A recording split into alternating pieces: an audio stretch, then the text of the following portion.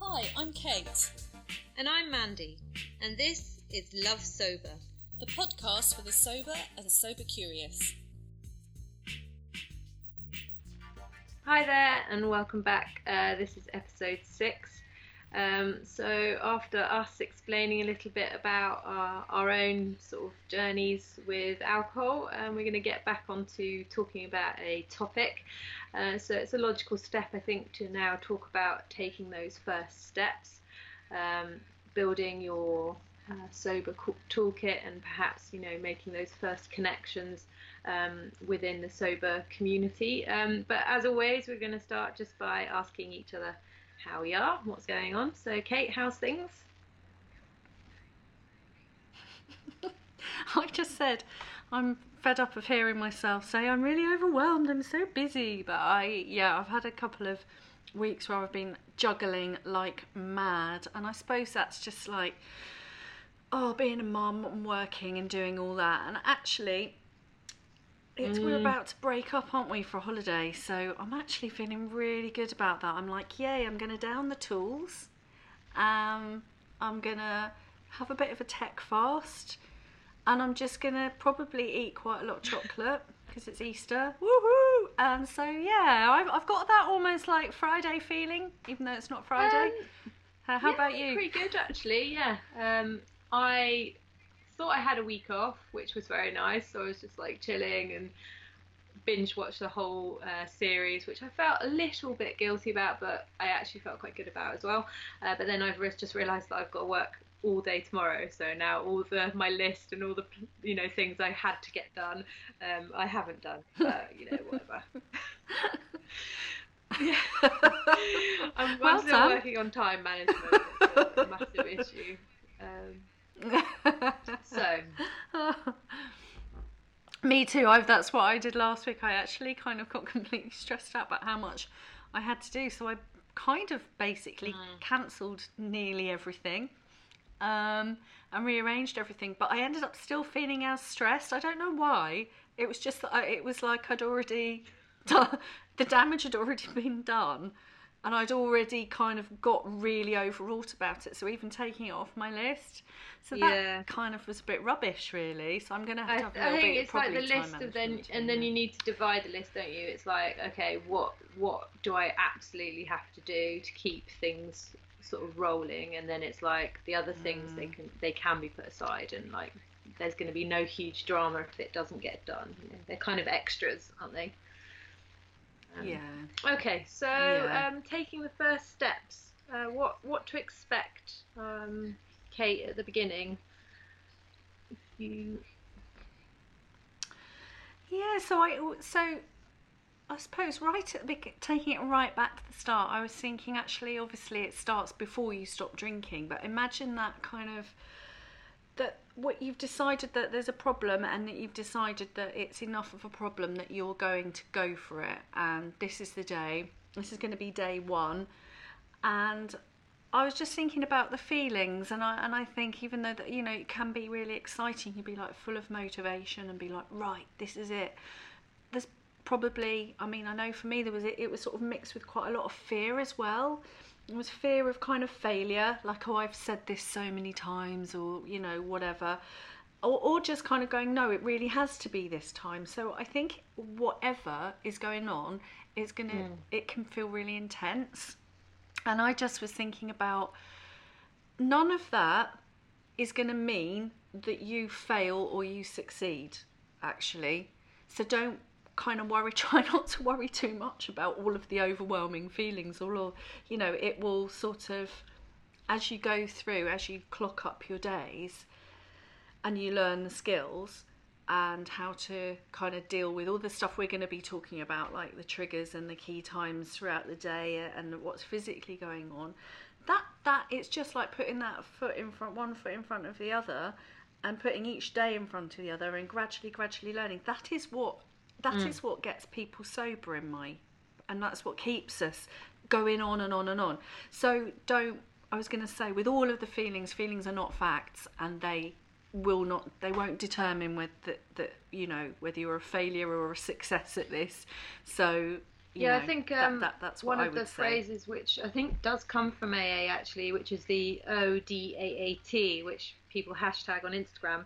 Took me a moment to understand what that was, but that stands for one day at a time, and it's like just take, and don't try and fast forward your brain, which you will, it's just completely normal. Try and fast forward your brain like 6 months, but how can I be sober for the rest of my life? Kind of, that sounds so intimidating and so terrifying. It's just like, as you say, just put one step in front of the other.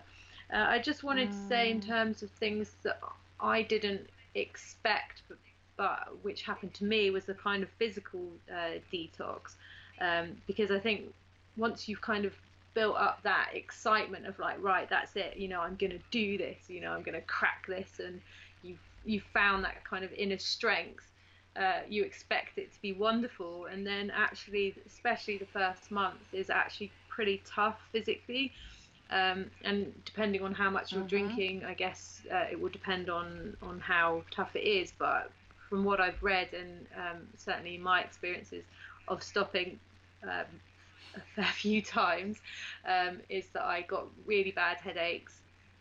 I basically felt hungover for about 3 weeks, which really sucks, because you're like, I'm stopping drinking so I don't feel like this, and now I feel like it. So just, expect that probably will happen, and your sleep will be affected, but none of this is long term. This is really kind of short term physical effects. It's like anything, when you're changing a habit or taking something out of your body, it will have like a physical effect. But I think there are things, you can do in terms of nutrition, eating well, taking B vitamins. Me personally, I take magnesium in the morning and I take melatonin at night. They're both natural kind of things that can help you balance your kind of the chemicals in your brain. So just try to sort of, we're going to talk about this in a minute, but try and build yourself like a self-care sober toolkit to look after yourself, essentially. Yeah, I didn't have headaches, but what it really surprised me I remember blogging on day 5 and I'd gone into town and I had a kind of like almost like a hyperglycemic kind of attack, and I felt very wobbly, suddenly very panicky, very shaky, and I was thinking, that's just really bizarre, what is all of that? And I blogged about it, and I realised that I hadn't had breakfast, I was really thirsty, I needed the toilet, and this was one of like my big like learning shifts, that I basically used to wave away all of the red flags and just keep going, and I used to sprint, and then I'd sprint and crash, and I was doing that. And so what I did is I stopped and I had an orange juice, and I very rarely drank fruit juices because I was always like, I don't like sugar, it's just I'll just drink a vat of wine, but I never eat chocolate.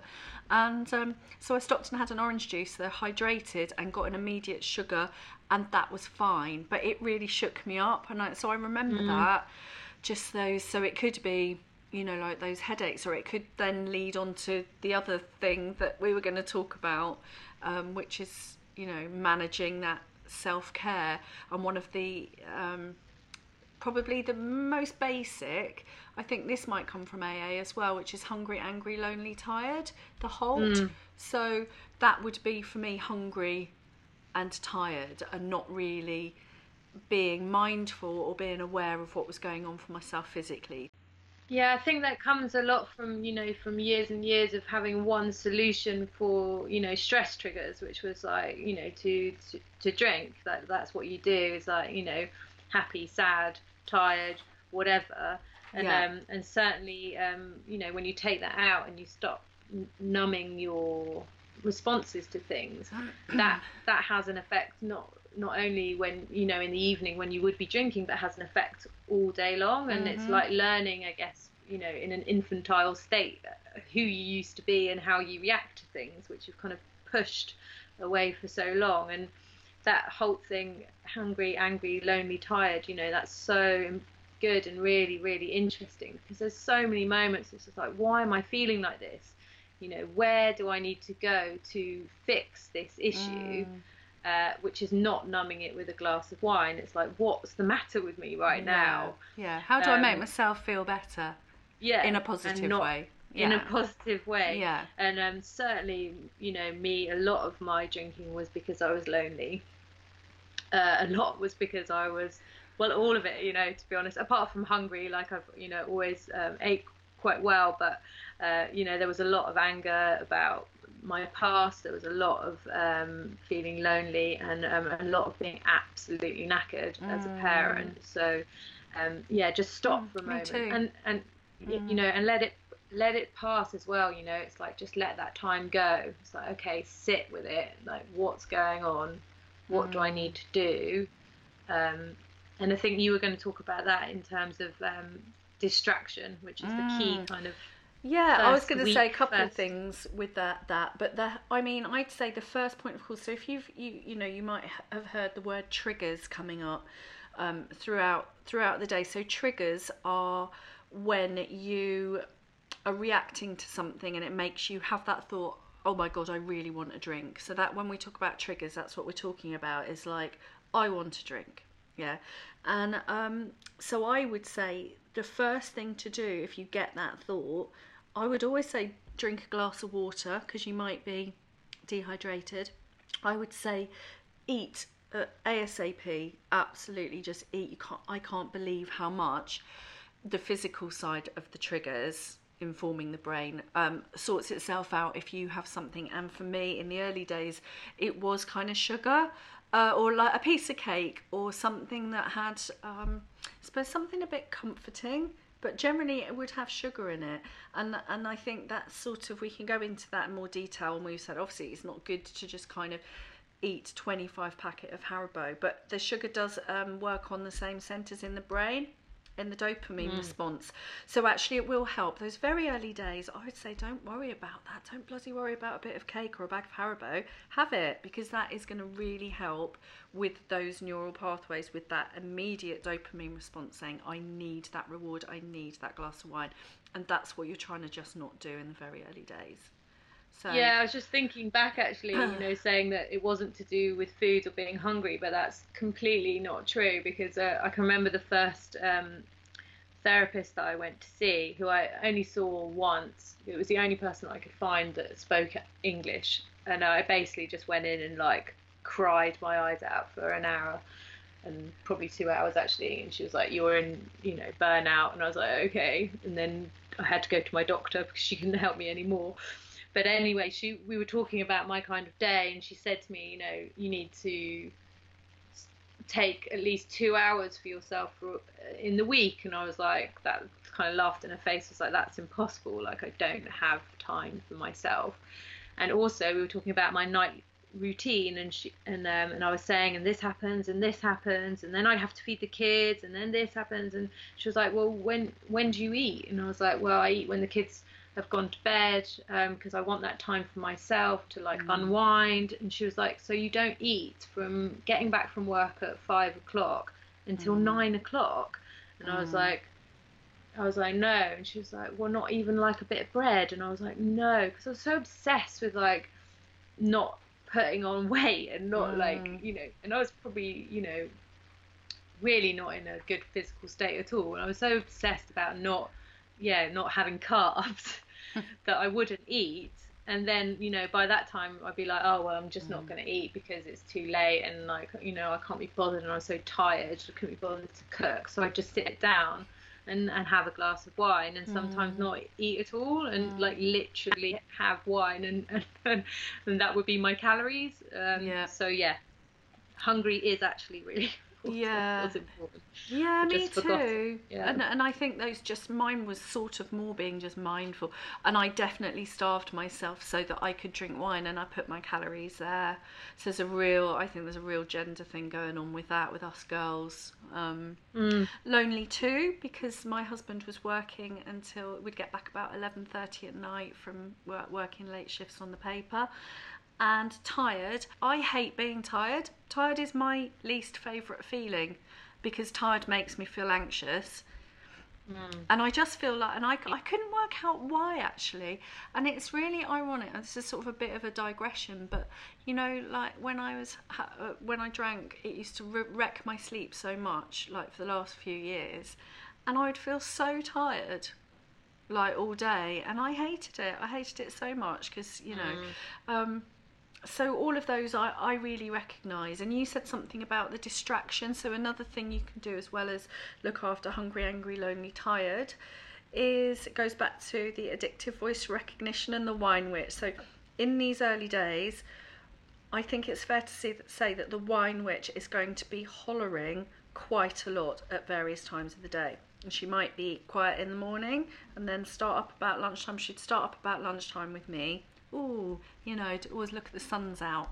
Oh, that'd be nice to have a shandy, blah, blah, blah. And then before you know it, I wasn't really mindful of that voice, but then it would build up and up and up, and then it's hollering, bit of stress, tea time, kids arguing, and I'd just be like, oh my God, it's screaming now, it's screaming so loud. And it's really interesting, isn't it? So with the addictive voice recognition, it's like just recognise that is the addictive voice, just the one that says I want wine, and just try and distract. So you know, it could be go and have a bath. If you have the freedom, go for a run or go and watch telly, eat something, just go and do something different until it passes, because it does pass. And that was a total revelation. That was like a power block for me. I was like, wowzers. I think we might have said this before, you know, that by 7 o'clock or 8 o'clock, I'm not feeling the same as I was at 5. So it's like, okay, distract, trust that it will go away or quieten down, and it really will. So literally sometimes it's just about, because, you know, we talked about the fear of forever. Of course, that's like a scary concept, because in the early days, sometimes it's literally getting through the minutes of intense trigger times, I think, and then the hours, and then it's the days, and then it's, you know, I remember kind of months on just thinking, I don't think about it now, like often. No, like I I'll have days when I literally don't think about wine. Or maybe we do because we're doing a podcast, or I'm writing a blog about it, or I'm working with someone. But it's not in that same, the wine witch, the addictive voice has spoken to me. It just hasn't. So it's insane to think that in the early days. You think, how is that ever possible? But it is, and that's just clocking up the days, isn't it? Yeah. Yeah, I mean, that's what's quite nice about sort of having a blog or writing, you know, having a journal or whatever, because then you can look back and sort of go, because to be honest, I'm finding it hard to reach that moment of kind of desperate, like nail biting, get through it. But I absolutely definitely did that, and I didn't always succeed. And then it'd be like, okay, back to day one, and here we go again, and I can't believe I did that, blah, blah, blah, blah, blah. And that went on for a good couple of years. So I definitely went through that. But yeah, I mean, now I sometimes look at people that are drinking and find it quite sort of surprising. It's like, oh, why do you want to drink? Why is that like a good idea now? But like, it just doesn't occur to me to do that. It's very, very specific situations. Where I'll just, and you know, now it's just quite, you know, I can analyze it and go, oh, that's interesting. Like I went for a walk the other day with my son, and we had like a really, really nice time, but it was quite cold and kind of wintry, and and then we went and had like we had a cake and a cup of tea, and I was just like, oh, this is so nice. And then I was like, oh, I'd love to have a glass of wine when I get home. And it was like, you know, in front of the where did that come from? In front of the fire, and you know, all snugly under a blanket. And it was like, well, I don't even have a fire, so I can't do that. Yeah. But it was just like, you know, I had this kind of image in my head of this romantic idea of having a glass of wine, and now I can kind of like go like, weird, and throw it away quite easily. And it's, I guess that kind of imagery is I think the romanticising around it is really, and that's a really good point. That's really common, isn't it? It's almost like it's quite quite filmic for me. So there's lots of associations. So it's not just a glass of wine. It's a glass of wine in a setting with a feeling and with stuff attached to it, and it's all of that. It's really, really interesting.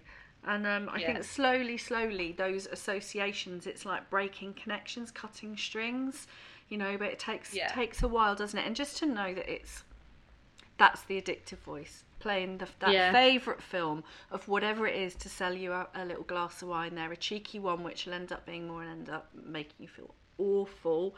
And so it's just sort of not believing it, isn't it? It's like, you know, and it's you being have to able be quite to fast forward as well and go, it's like understanding that it's a trick, and it is, you know, that's the addictive voice. It's like, no, that's a trick, because, you know, if I do that, then this will happen, then this will happen, then this will happen, and I don't want any of that comes after it. So I'm not doing, you know, it's a lie, basically. The well, you talked about as well, like kind of having this self-care, sort of a little package, a self-care toolkit, and I think that.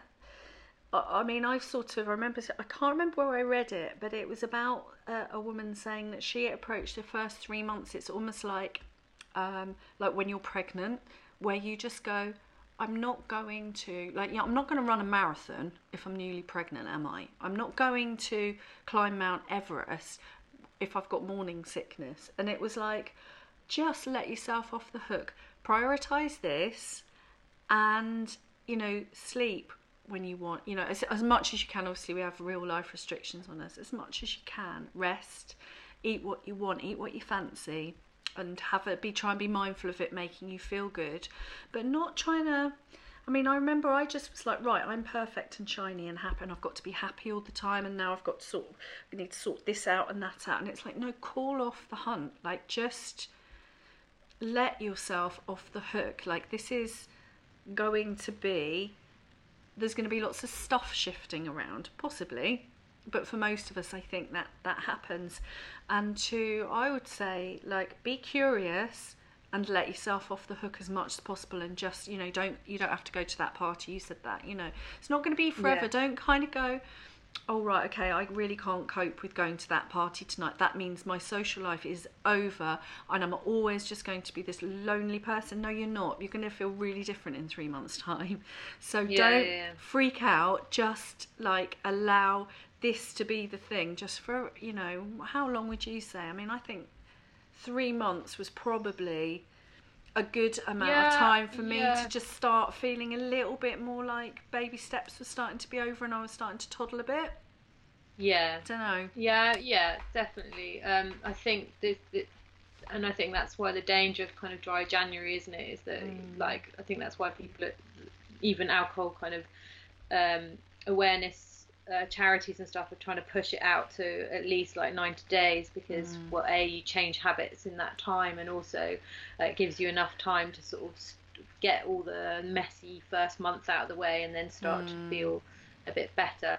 But I'd say I'd say give yourself 6 months to get yourself like back, you know, into really feeling good about socializing and stuff. And also just think, okay, well, this, you know, things are going to change, but that's okay. And like, you know, I'm finally becoming an adult.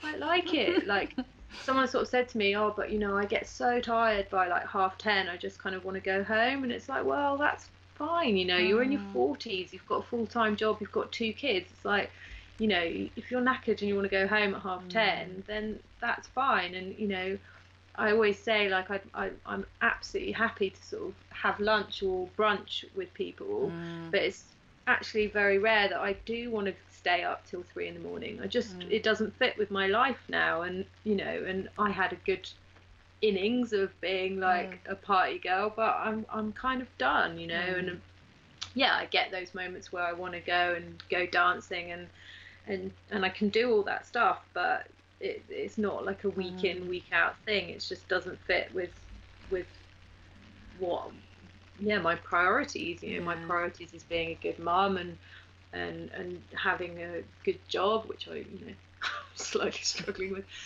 at the moment, but you know, and making sort of a pathway for myself for the future, and for me and my husband to be able to have a nice life when the kids are gone, and you know, creating things for the next stage. It's like, what's the next stage of my life? Right, there'll be my 40s, my 50s. What do I want to be doing then? It's like, I don't want to be hungover and feeling miserable. I want to be like, you know, doing yoga and traveling and eating really nice food. And this thing about food, I was thinking about it yesterday. It's like, I absolutely love food. You know, I get so excited about like lunching. It's like, you know, whenever I make a plan with any friend, it's, you know, I was making a plan to take my mum out for her birthday. It's like, okay, where do you want to go? As long as they've got a nice like cafe, it's fine with me, because that's what brings me pleasure. Like, I really enjoy having a nice lunch and a piece of cake, and I was suppressing all that for drinking alcohol. And I think that sort of, you know, you get clearer on that as you go along, don't you? But I think that, you know, that is a lovely thing. You can reframe socialising, and, you know, our connections. You can have really great, meaningful, sober conversations with people over brunch, rather than a conversation you don't remember. So it's like, I know we've come to see socialising as like one thing, but actually it can be, you can connect in all sorts of ways. Yeah, I think that's really important. I think sort of those early days of just reaching out and getting support and being able to kind of work it all through with people. So places like Soberistas or Club Soda, where you've met loads of people on Instagram, haven't you? Or I've remembered what I was going to say. For me, that sort of mix of sort of self-care, but also being quite strict. So, like a good parent, almost, I don't know. So, like, okay, I'm not going to engage with the wine witch. I'm not going to give that airtime. But I'm going to be really, like, looking after myself in other areas, and sort of gently. So, you know, like, if I remember Rebecca Weller of Sexy Sobriety saying, if it's not a hell yeah, it's a hell no. You know, you don't have to shoehorn yourself. So that was probably my personal little mix that I had to find my balance with, which was like, what areas am I really strict on, and what areas am I going to just be really soft about? And I had to be like really clear about the alcohol. That's black and white. That's a grey area. That's a shut door, and I'm not going there. The rest is like, let's just kind of start to see what feels good. Let's start to, do you know what I mean? So this is this sort of exploration of yourself. I don't know if that makes sense. So, in terms of the toolkit, because we talk about this toolkit, but you know, people might not know what it is. I mean, it can be as physical of literally sort of sorting out your house and sorting out your cupboards to have, you know, things to go to when you trigger, or when you're not feeling good. You know, it could be like lavender oil, or getting yourself a diffuser of essential oils. It could be we have a good friend, Kim, pseudonym Cop, on Soberistas, that invented the genius thing, which we'll have to get her on to talk about in more detail, which is the disco bath. So she literally, like, her thing was that she got you know, rave lights, disco ball in her bathroom, coloured lights. She'd go in there, you know, and pump out like hardcore kind of techno and have a disco bath. And that was like, she'd literally like hammer herself through that thing of just like, you know, with the lights and everything, just to kind of like, you know, get her through that trigger time, you know. And I love those sort of things of like pushing. It's like, again, going back to what makes you happy as a kid, you know. It's like, is it drawing and getting into colouring mandalas, or is it, you know, going horse riding? Or, I mean, I was on the beach with my daughter on Sunday, and it was about I don't know what time it was, about 1 o'clock. So a lot of people would have been in having lunch and having some wine, and there was these 3 people that were galloping across the beach on horses. And I was just like, that's what this is about. It's like taking joy of pure things, rather than, you know, just like getting pissed. I mean, isn't there better things to do with your time? And for me, that was really hard at the beginning, because I had no hobbies. Like, I didn't do anything from, you know, I gave up dancing. I used to do contemporary dance, which I gave up when I was like 15. And from that point on, my pure hobby was like partying and socializing and getting pissed. Like I don't, I don't do any sport. I don't like do any craft. I'm not, I like art. I'm not particularly good at it. So it's like when I took that out, I was like, what am I going to do with my time? So yeah, like I binge watch a lot of TV, but and at the same, for me, is that's a long-term thing for me being okay when my kids leave too. It's like I need to find the things that you love to do with my time, yeah. Otherwise I'm going to be completely lost. And when you've got all this dead time when you don't know what to do with yourself, then part of filling that is drinking, because it's just like and that's you get so much time back when you stop drinking. I think this is a brilliant part, but it's a challenge as well. And I think that there's two things, like the childhood hobbies is a good place to start. Doing a bucket list. Again, I think that this starts to kind of emerge slightly down the line a little bit. It's not just getting through but definitely by, I suppose, about couple of months, 2 to 3 months, I was thinking, okay, what now? What do I need? And those, I would say as well, just before I forget again, sober treats. I think these are so vital, because this self-care, I think there's a bit of a confusion about it. About some people just think it's a massage, or some people are like, what is it? It's a bit fluffy. I think self-care is whatever you need and whatever sort of is making you feel good. And that could be like a lavender oil, like you were saying. It could be a massage. It could be doing a mindfulness course. It could be, it can be sort of a bit deeper than that. And I think that you kind of can get to grips with that.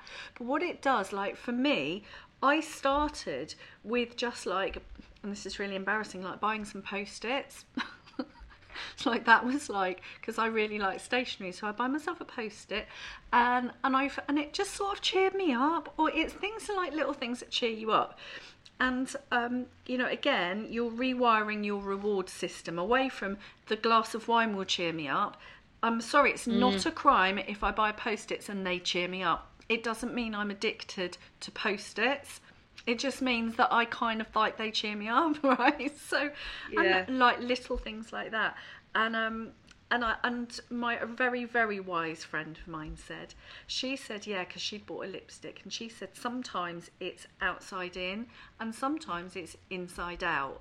And so sometimes if we are sometimes we come to this journey absolutely feeling broken, and we haven't got that inside out work sorted out. So sometimes buying a new lipstick, having your hair done, buying a Post-it, you are like starting to put things in, and it's coming outside in for you.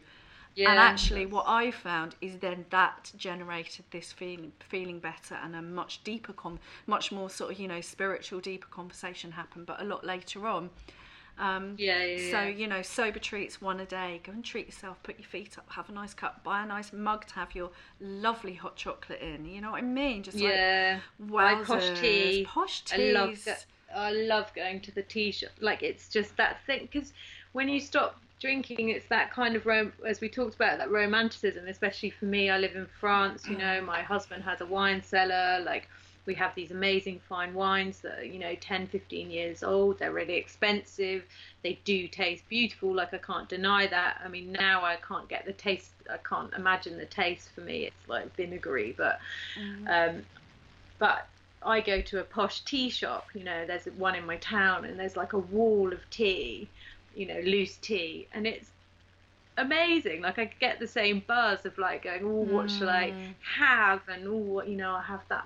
Maybe have a bit sort of a bit smoky tea, or and the way that they prepare it with a little pot, and and clearly a homemade cake at the same time. But I mean, those things are like proper treats for me. And when you can have a piece of cake and a cup of tea guilt free, it's great. And that's something I can share with my kids. It's like, it's not me doing something that's secretive and separate from them. It's like a family treat. And then that ticks all the social and family boxes as well. And I think, like, and in the early days I probably wouldn't have got that. I'd have just gone, right,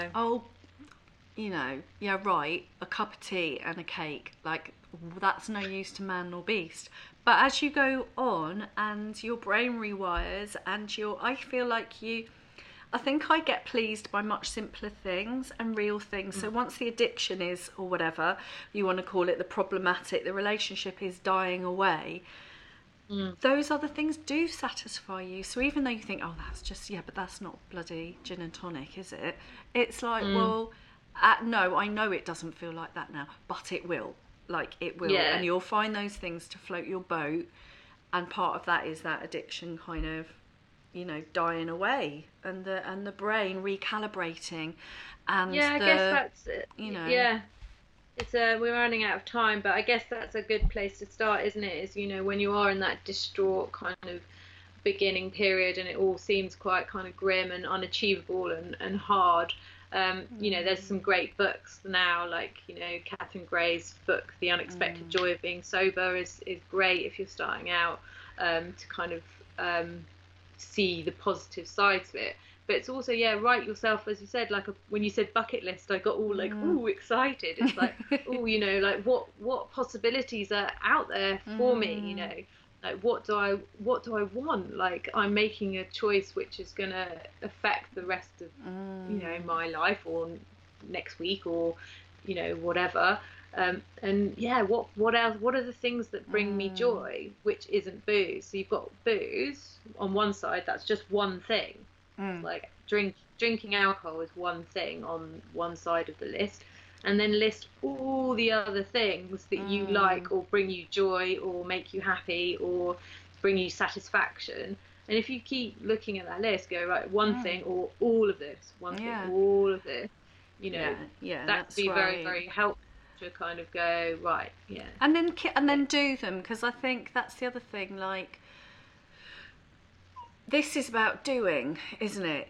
Like, being sober is about doing every day. Like, you just put one foot in front of the other, and then you've got a day sober, and so, you know, if you've got your bucket list, kind of go and do some of them. You know, why not? Like, and then see how they feel. And you might be like, actually, you know what, I really don't like horse riding anymore, or I feel too much of a knob tap dancing. Do you know what? I'll never feel like that, but do you know what I mean? It's like, but so what? So, you know, I know that, just really quickly, I know that one of the feelings that I had when I first stopped drinking was suddenly a feeling of possibility. That I felt like this trajectory of predictability. Like, I know what's going to happen if I drink a bottle of wine, or sometimes I don't, and that's even more scary. But generally, I just know that outcome.